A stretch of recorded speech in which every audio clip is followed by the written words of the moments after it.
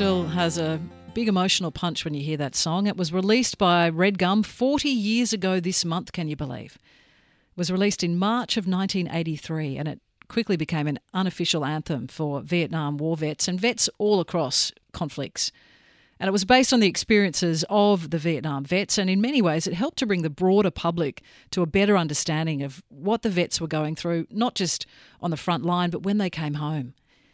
And to mark the 40th anniversary of that song, I Was Only 19, John Schumann is performing a series of concerts called the Red Gum Years, and John's on the line for us now. John, welcome to Afternoons. G'day, Deb. Thank you for having me. Can you believe it's been 40 years? I would prefer not to think about it.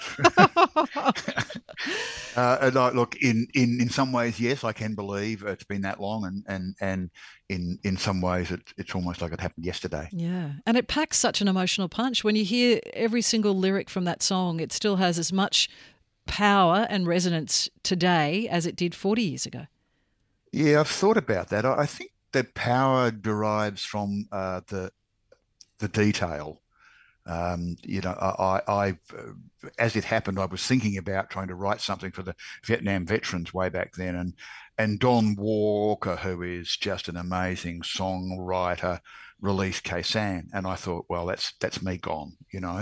But anyway, somehow or other, by the grace of God, I persevered and I wrote I Was Only 19. And while Khe Sanh is an amazing song and one of my favourites, I think the fact that the vets really identified with my song much more than Khe Sanh because I got the detail right. It's the detail that gives it the cred and gives it the meaning. And you drew on the experience of your brother-in-law, I understand, to get that detail right. Yeah, he when I first met him when I was going out with his sister, who is now my wife, who features in the first line of the song, Denny. And I was told that he had been in Vietnam, but he didn't want to talk about it all that much. But one night he came to see the band play in Adelaide, and we went out for a few drinks afterwards. And this was, my prospective brother-in-law and in-laws, and I think it must have been on the wings of a six-pack. I think I forgot the fact that they told me he doesn't like to talk about Vietnam, and I asked him if he would share, his story with me to see if I could write a song about it. And to everybody's amazement, mine and his family's, he said yes. There were some conditions that he put on it, which were fair enough. He said he didn't want me to denigrate his mates, and that was not my intention. And the other condition was that he would be the first to hear it, and if he didn't like it, it would not see the light of day. So I agreed to both of those. And I love the fact that the royalties from the song still go towards helping Vietnam vets.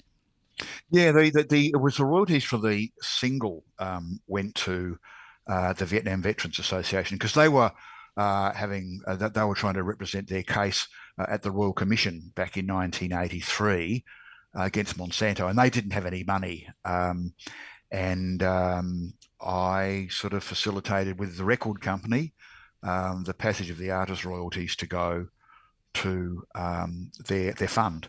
Interesting, I didn't know how much it was, but a Vietnam veteran friend of mine who was very involved in the prosecution of their case told me only a couple of years ago that it was somewhere between $70,000 and $90,000, which was, in those days. In fact, I bought my first house for 90. Yeah. So, it was a big help. Yeah. Well, it's tremendous that the help is still being delivered their way. And you must have a lot of vets come up to you though, and what sort of response what do you hear from them when they see you and when they know that you wrote that song? Because you help them to open their hearts, I suppose, and to give a better appreciation to Aussies back home, because when they first came back from Vietnam, they were met with open hostility and protests. It was terrible. I mean, I think Australians, we are fundamentally fair and decent, in my view, and I think we respond best to stories. Don't lecture us, don't give us death by PowerPoint. You tell us a story, and we will work out what we need to take from that story, and we will change our hearts and change our minds and change our behaviour. And I think that's what 19 did. It was a story of an ordinary Australian kid who went to a war that was very unpopular and very divisive. Look, you know what? There was a time there. Particularly early on, where a lot of veterans were totally amazed by this song, and some of them could not believe that I wasn't actually in Vietnam. Mm. Um, there were some of them who kind of in a very nice way, sort of cursed me because they couldn't listen to the song. It was Too close to it the was like bone. it was too close to the bone. It was like lancing a boil. But they were grateful for the fact that the song existed. I think, you know what I've reflected on this a bit, Deb, because I've had a bit of time, um, and I kind of figure that um, that I was only 19, and the fact that Australians got behind the song and bought it in the hundreds of thousands, I think was a way of Australians saying sorry. Sorry, we didn't welcome you home. Sorry, we, that those pictures of us marching down the street must have looked uh, to you. Sorry, sorry that those us campaigning in the streets, that must have looked horrible to you when you're up to your ankles in mud in Vietnam.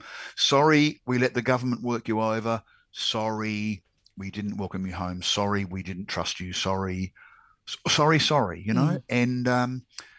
Uh, and like it changed my life, and I can't tell you how um, what a feeling it is to know or to be approached by somebody in the street, like a Vietnam veteran or a Vietnam veteran's family member, and being thanked so warmly and genuinely, even today.